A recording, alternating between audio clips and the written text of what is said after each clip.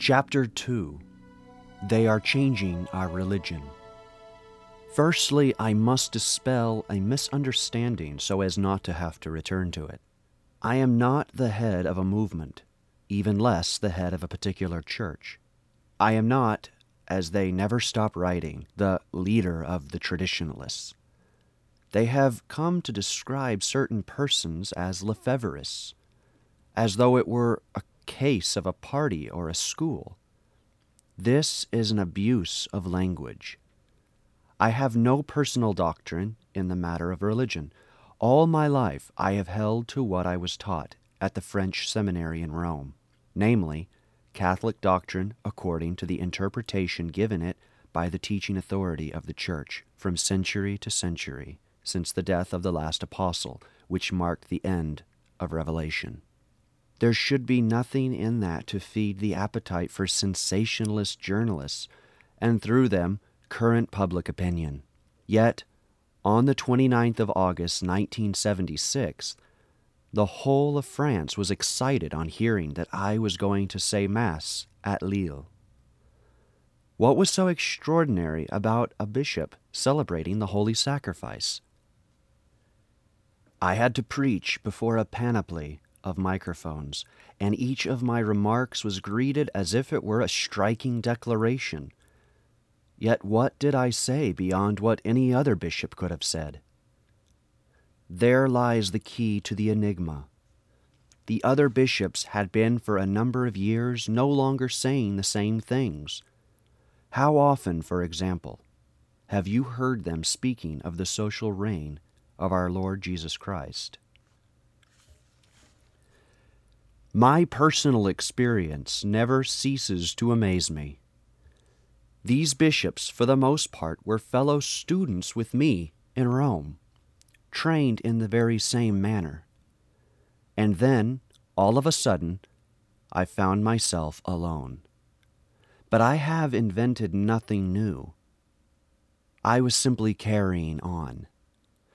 Cardinal Garon even said to me one day, "They deceived us at the French seminary in Rome." Deceived us in what? Had he not himself taught the children of his catechism class thousands of times, before the council, the act of faith?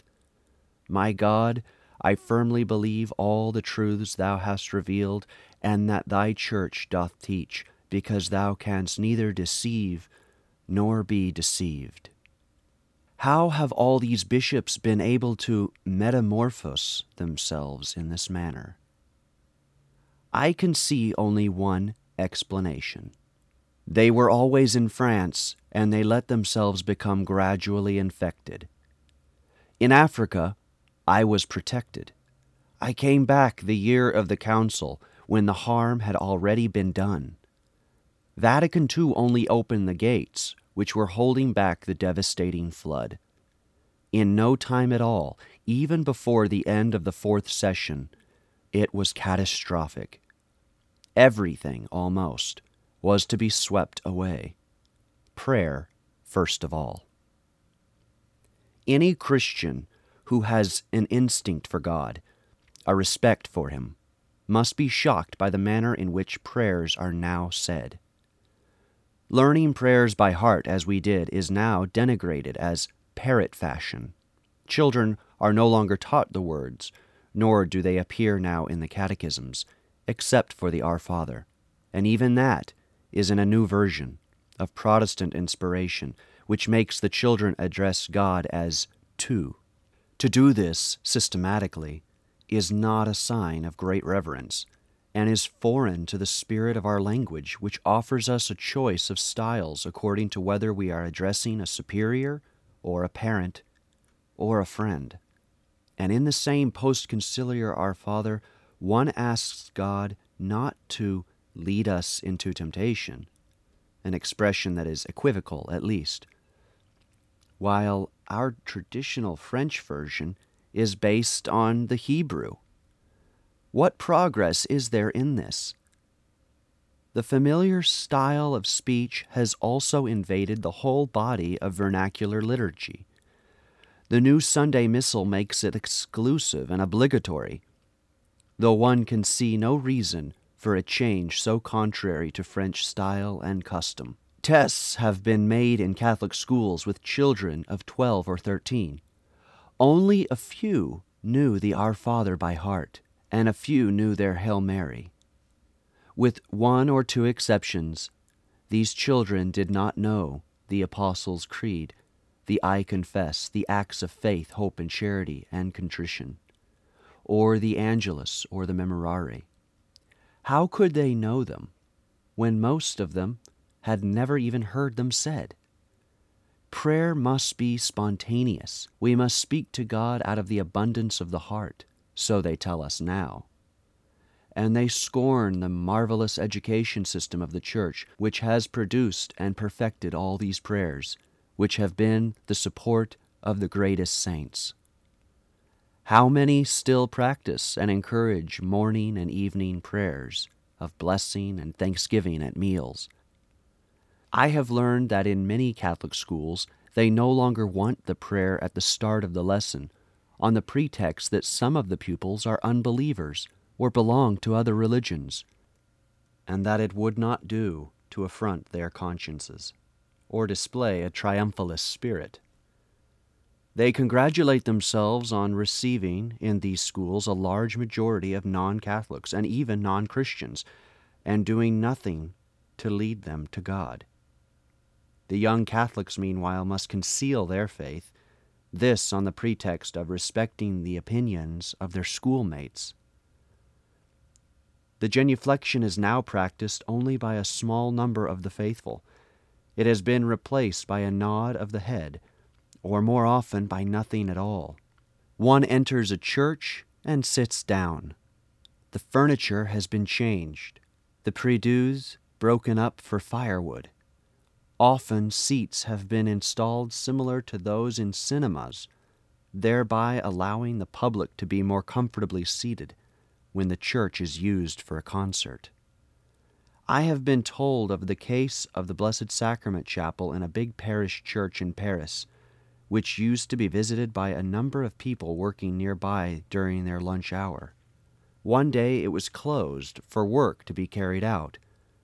When the doors were opened again, the prie-dieux had disappeared. On a comfortable pile carpet were deep upholstered seats, evidently expensive, and of the sort found in the reception foyers of big companies or airlines. The comportment of the faithful changed at once. Some knelt on the carpet, but most made themselves comfortable and meditated before the tabernacle cross-legged. The parish clergy certainly had some intention in their minds. One does not embark on expensive changes or alterations without thinking of what one is doing. What we are seeing here is the desire to modify the relationship of man to God in the direction of familiarity and casualness, as if we were dealing with him as equals. How can one acquire a conviction that one is in the presence of the Creator and Sovereign Lord of all things if one suppresses the gestures that embody the virtue of religion? Does one not also run the risk of diminishing the sense of the real presence in the tabernacle? Catholics are likewise bewildered by the obstinate partiality to banality and even vulgarity in the manner in which places of worship are treated. Everything that contributed to the beauty of the buildings and the splendor of the ceremonies is decried as triumphalism. The decor must now be nearer to that of everyday life. But in the ages of faith, they offered to God the most precious things they had. It was only in the village church that were to be seen just those things that do not belong to the everyday world. Pieces of gold work, paintings, silks, lace, embroidery, and the statues of the Blessed Virgin crowned with jewels. Christians made financial sacrifices to honor Almighty God in the best way they could. All this was conducive to prayer and lifted up the soul. This is a natural proceeding for mankind. When the three magi went to visit the poor crib at Bethlehem, they brought with them gold, frankincense, and myrrh.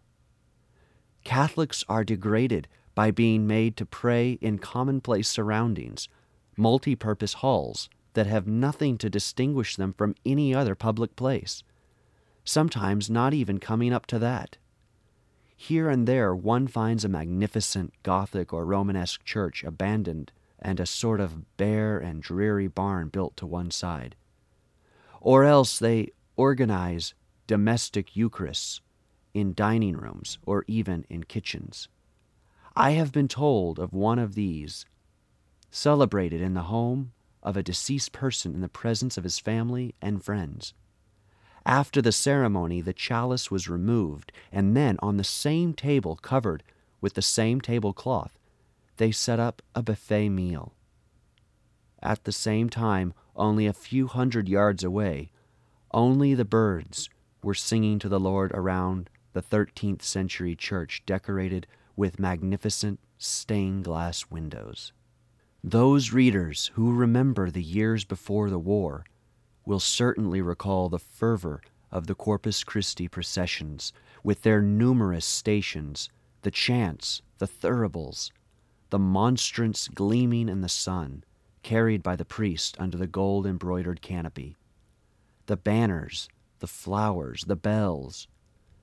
The sense of adoration was born into the children's souls and ingrained there for life. This primordial aspect of prayer seems greatly neglected. Do I hear somebody still talking about necessary evolution and the new habits of life? But traffic problems do not prevent street demonstrations, and the demonstrators are not inhibited about expressing their political opinions or their demands, whether just or not. Why should God alone be thrust aside? And why must only Christians refrain from rendering him the public worship which is his due? The almost total disappearance in France of processions is not caused by a lack of interest on the part of the faithful. It is prescribed by the new pastoral theory, which, however, is ceaselessly urging the active participation of the people of God. In 1969, a parish priest in the Oise section of France was expelled by his bishop, who had forbidden the organizing of the traditional procession of Corpus Christi. The procession took place nevertheless and drew 10 times more people than the village had inhabitants. Can one then say that the new pastoral style, which is, in any case, in contradiction on this point with the conciliar constitution on the sacred liturgy, in accordance with the deep longings of those Christians who remain attached to such forms of piety? And what are they offered in exchange? Very little, because services have been greatly reduced. Priests no longer offer the holy sacrifice each day, and when they do, they concelebrate, and the number of masses has diminished accordingly. In country districts, it is practically impossible to attend Mass during the week. On Sundays, a car is needed to travel out to the locality whose turn it is to receive the sector priest. Many churches in France are permanently closed, others only opened a few times a year. Add to that the crisis in vocations, or rather the crisis in responding to vocations, and the practice of religion becomes yearly more difficult. The large towns are in general better served, but most of the time it is impossible to receive communion on First Fridays and First Saturdays of the month, for example. Naturally, there is no longer any question of daily Mass.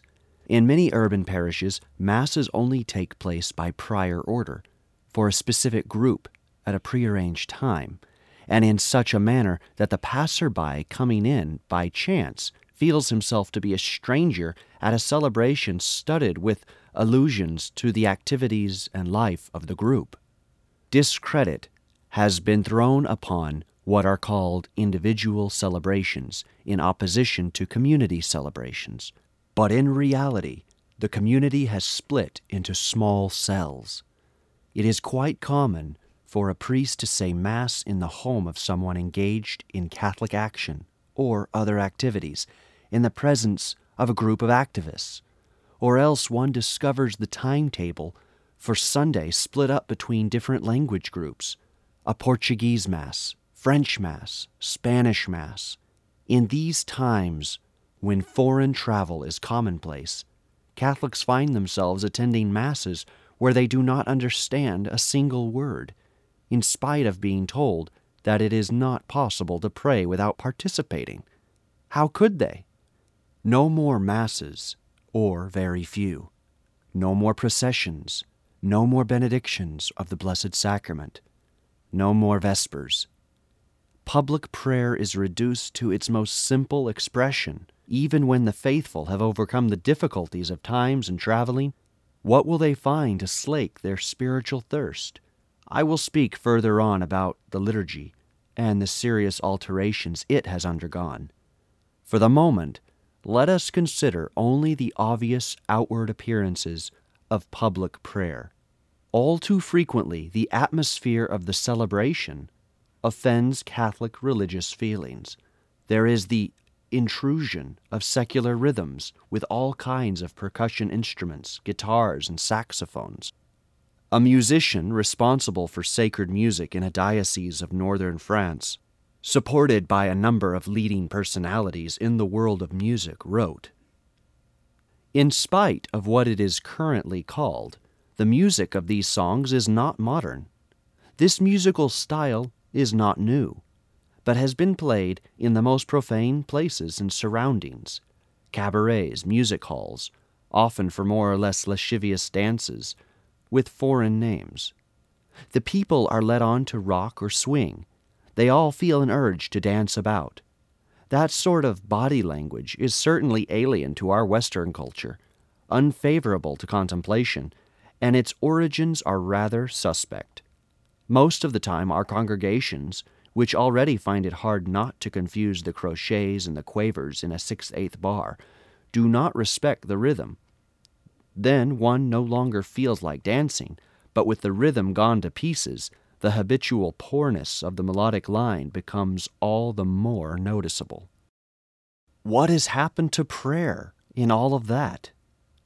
Happily, it appears that in more than one place, people have returned to less barbaric customs.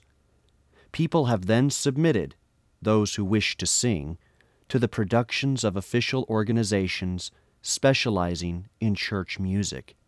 For them, there is no question of making use of the marvelous heritage of past centuries. The usual melodies, always the same, are of a very different inspiration. The more elaborate pieces, executed by choirs, show a secular influence and excite the feelings rather than penetrate the soul as plain chant does. The words are all new, using a new vocabulary, as if a flood 20 years ago had destroyed all the antiphonaries, from which, even if they had wanted to make something new, they could have drawn inspiration. They adopt a style of the moment and are quickly outmoded, in a very short time being no longer comprehensible. Large numbers of recordings purposely designed for the animation of parishes give out paraphrases of the Psalms and are frankly presented as such, thereby supplanting the sacred text of divine inspiration.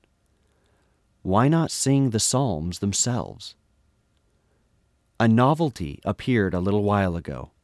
Posters placed in churches reading, "To praise God, clap your hands." So during the celebration, at a sign from the leader, the congregation raised their hands above their heads and clapped rhythmically and loudly, producing an unfamiliar din within the sanctuary.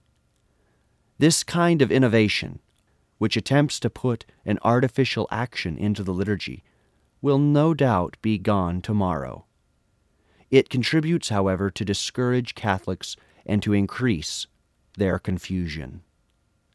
Nobody is obliged to attend gospel nights.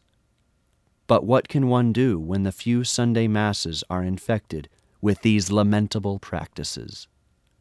The ministry to the assembly, as they call it, constrains the faithful to adopt these new gestures in which they see no benefit and which go against their nature. Above all, everything must be done in a collective manner, with exchanges or sharing of speech, of views on the gospel, and of handshakes too. People go along with this half-heartedly, as statistics show. The very latest figures indicate a further falling off, from 1977 to 1983 in attendance at the Eucharist, whereas personal prayer shows a slight increase. The Pastoral d'Ensemble has not, therefore, won the people over. Here is what I read in a parish magazine in the Paris area. From time to time during the last 2 years, the 9:30 a.m. Mass has been in a rather special style, inasmuch as the proclaiming of the gospel was followed by an exchange, for which those present form groups of about 10 persons. The first time this kind of celebration was tried, 69 people joined in sharing groups, and 138 remained outside. One would have thought that with the help of time there would have been an improvement. This has not been the case. The parish team then organized a meeting to see whether or not to continue with the masses of sharing.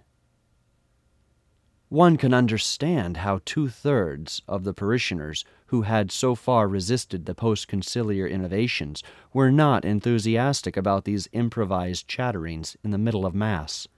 How difficult it is to be a Catholic nowadays. The liturgy in French, even without sharings, deafens the congregation with a flood of words so that many complain that they can no longer pray during Mass. When, then, will they pray? The confused faithful are offered recipes which are always accepted by their bishops, provided that they detach them from Christian spirituality. Yoga and Zen are the strangest, a disastrous Orientalism which, claiming to lead to a hygiene of the soul, directs devotion in false ways. Again, what about the abuses of body language, which degrade the personality by exalting the body at the expense of elevation towards God? These new fashions, along with many others, have been introduced even into contemplative monasteries, and they are extremely dangerous. They show how right are those we hear say, "They are changing our religion."